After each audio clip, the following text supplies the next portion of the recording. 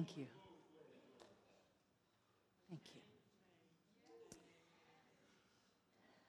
I didn't know that you could ask Jesus to walk with you.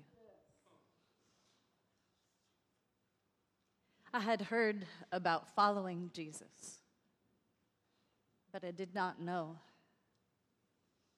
that I could ask Jesus to walk with me. Truth be told, I wouldn't have been inclined.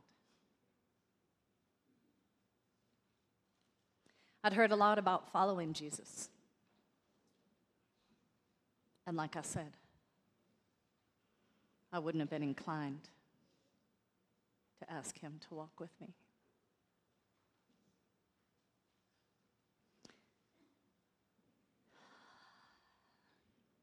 In 2008, I had the great blessing of sharing my first word with you all here in this amazing place. And during that first opportunity to get to know you, I wanted to share with you something that had changed my life. And what had happened for me, uninclined as I was to be following Jesus or walking with Jesus or talking with Jesus or really doing much of anything with Jesus. As I had started my morning on this day about 25 years ago, as I often did, getting centered and quieted for the day, and I was startled and more than a little dismayed that Jesus showed up right in front of me. And I told that story a number of years ago. I've made reference to it. I'm not going to share the whole story again, but what I will tell you is the very first thing that Jesus ever said to me personally, me sitting there in my apartment living room, feeling really unhappy that Jesus was standing in front of me, having a great sense of trepidation and fear about what this was going to mean for me, afraid that it was going to require of me things that went against my sense of soul. And the very first thing that Jesus said to me in that moment was, "Can I walk with you?" It was utterly unimaginable to me, and it shattered me. I had no idea he could be so kind. Isn't that a shame? Isn't that a shame? I had no idea that he could be so kind.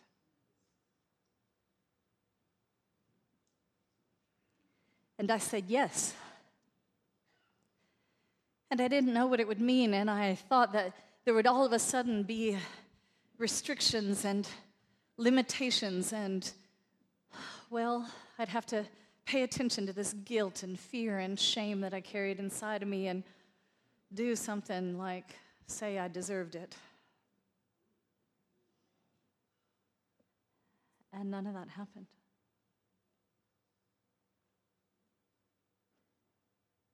I did not look for that moment. I was not seeking it. I had not asked for it. I did not want it. And even so, Jesus came and asked if he could walk with me. And I will tell you that in the 20-something years since, Jesus has never, ever been anything but kind.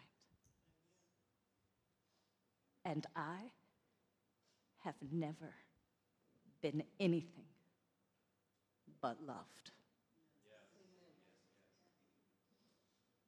Have you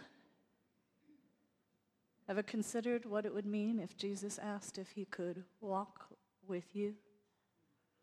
Is that how it came to you, or were you told you needed to follow in the footsteps and then had those described to you in ways that, maybe like me, made you hesitate about taking those steps? Isn't that a shame? There are so many things that I wish that I could speak with you today. On the very first sermon, I made reference to Dorothy Allison, who is one of my favorite authors, a white lesbian who wrote Bastard Out of Carolina, along with some other beautiful books. One of the books that she wrote is called 2 or 3 Things I Know for Sure, and I referenced that book during my first sermon. I talked about how Dorothy spoke about her aunt, who would always say when there was something really important to get across, her aunt would say, 2 or 3 things I know for sure. And not always the same 2 or 3 things. I'm not always as sure as I want to be, but 2 or 3 things I know for sure, and this is one of them. And I use that to share some of the things that were important to me by way of introduction.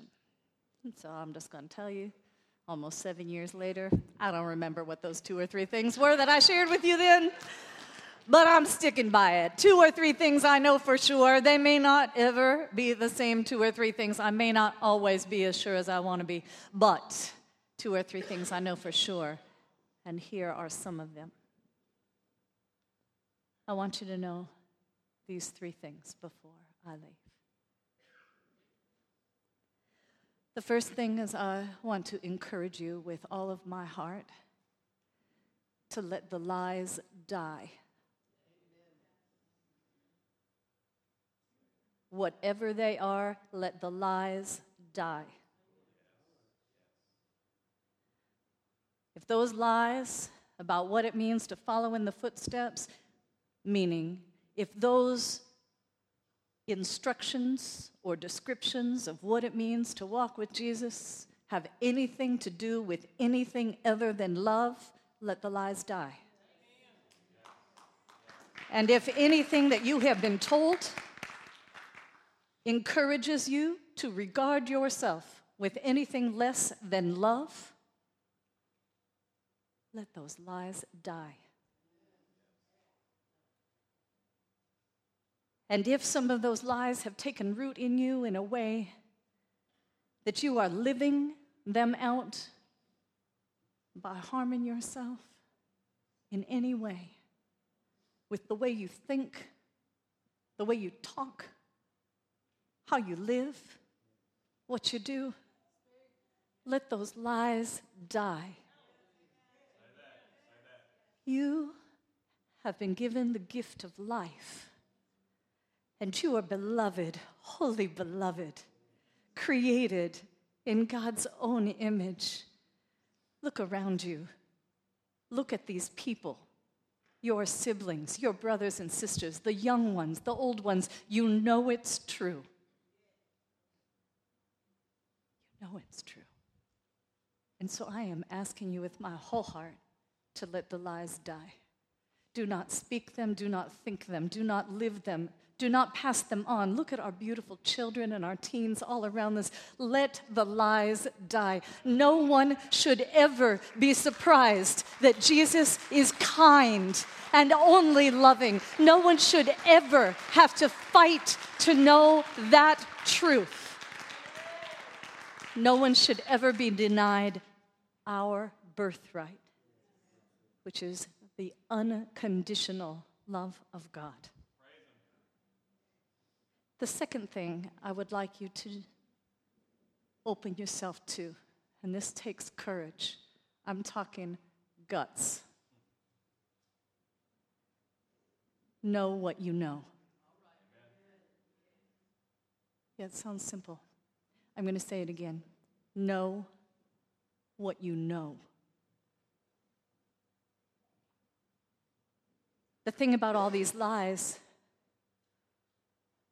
is that when we start to speak the truth about what we know, even, and sadly, especially sometimes, when what we know is that we're worthy, when we know that we're good, when we know that we are holy, beloved, sacred, beautiful, and true, when love is real and good in our lives, even when we know what we know, what we know, we swallow it and choke on it because people around us tell us we cannot know what we do know. If I leave you with something, I will beg you to have the courage of God to know what you know.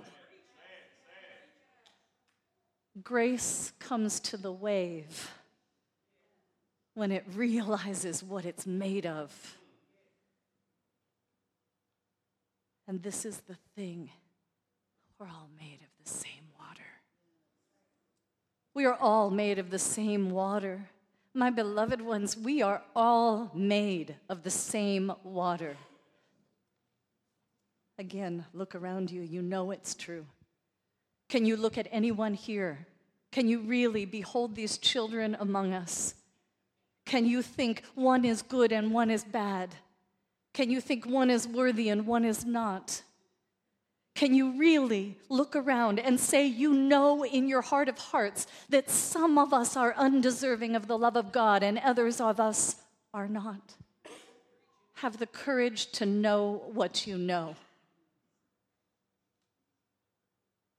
And lastly, I would ask you to live your light. This is a small but powerful ask. It's a different thing than believing you are light. It's a different thing than believing you are loved. It's a different thing than believing in God. It's a different thing than believing in anything, really. What I'm asking is that you actually live the truth of the love of God created in you from the beginning, wholly inherent in who you are, unable to be diminished by anyone else's opinion, completely offered from the moment of your conception and birth by the Creator who has called you forth in love, for love, by love, to love. Live your light. This world is full of the pain that the lies and the shadowing and the swallowing everything that's true and good and lovely costs us. Can we make a world where our children can walk in the world, wholly beloved, rejoicing in their goodness? No need to cast out or cast down because everybody is beloved by God. Live your light. Those are the three things. Unless you think that I just decided to come and, talk, pull some stuff out of my heels.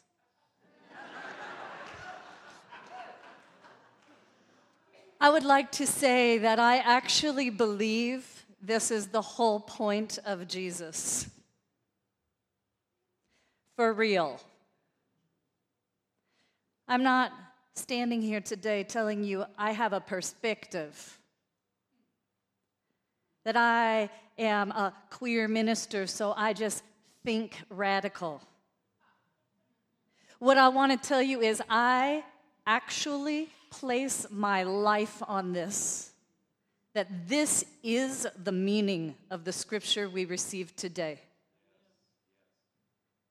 Let us be mindful that this going into the water of baptism with John and coming up out of the water and receiving the Holy Spirit and the proclamation of being beloved, let's be mindful that this story is told in some version or another in all four of the Gospels. That's a rare thing. Let's be mindful that in all of them, this is the first story we are told about Jesus, the grown man. Anything that precedes this in any of the Gospels is talking about how he's born and the baby stuff. This is the first moment that we are introduced to who Jesus is. Think about this. We do not first receive stories about him healing and teaching and doing good works. The very first thing we are told is that Jesus came, and he came to the river, and he went into the waters, and he rose, and the heavens parted, and God's voice proclaimed him already beloved. Already the one in whom God is well pleased. The very first proclamation about who Jesus is says that God's love is unconditional.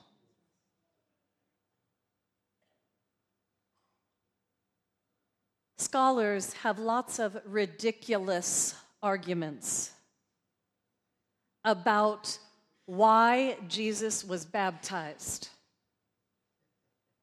Books and books are written about why would Jesus, who is perfect and committed no sin, allowed to go into the waters of baptism, because we all know the waters of baptism are there for one thing: to wash away our inherent sinful nature. And Jesus didn't have that. So what's the deal?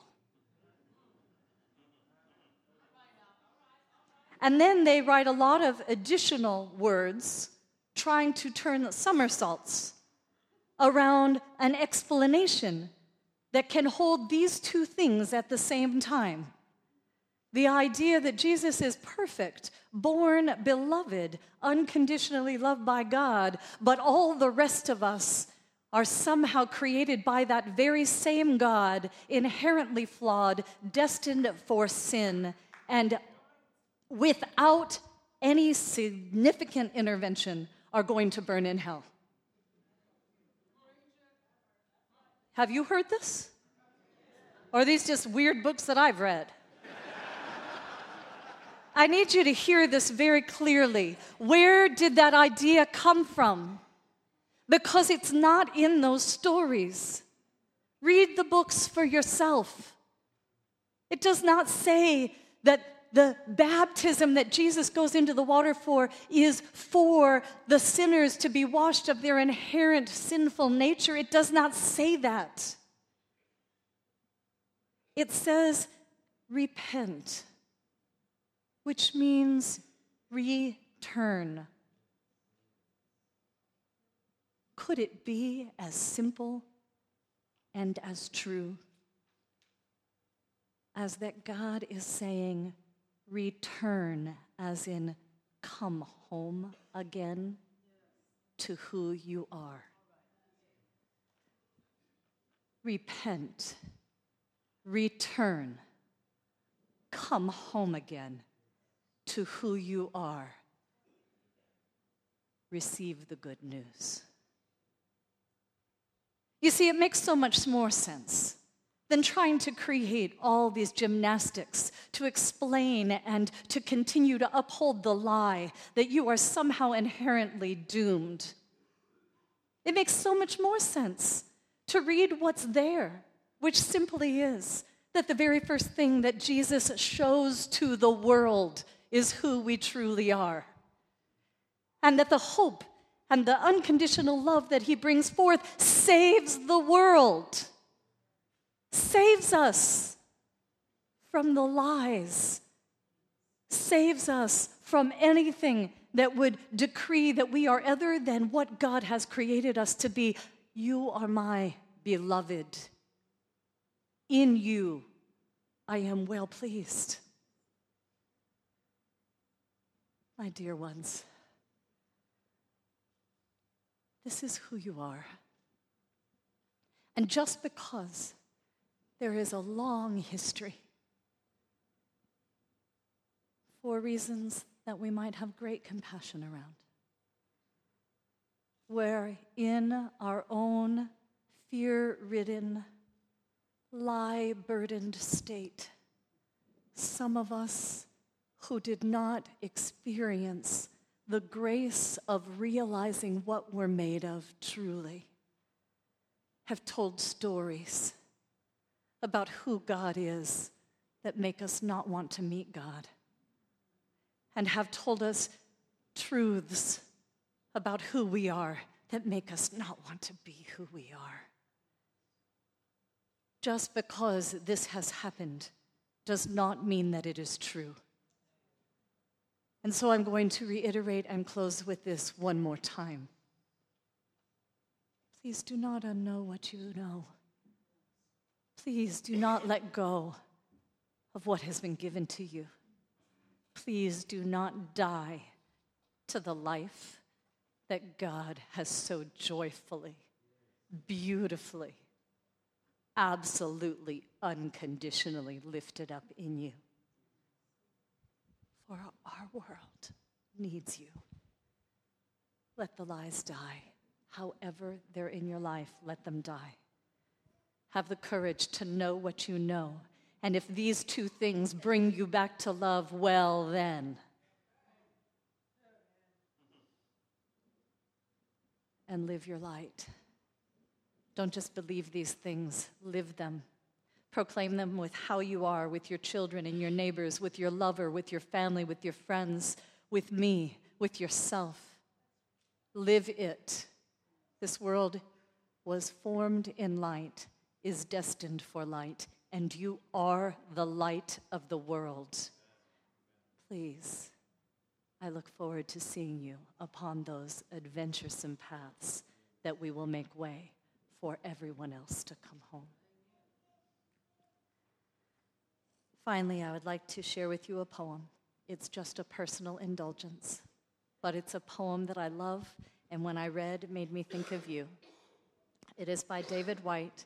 It is called "This Poem Belongs to You." This poem belongs to you, and it is already finished. It was begun years ago, and I put it away, knowing it would come into the world in its own time. In fact, you've already read it, and closing the pages of the book, you're now abandoning old projects and putting on your shoes and coat to take a walk. It's been long years since you've felt like this. You have remembered what I remembered when I first began to write. I love you.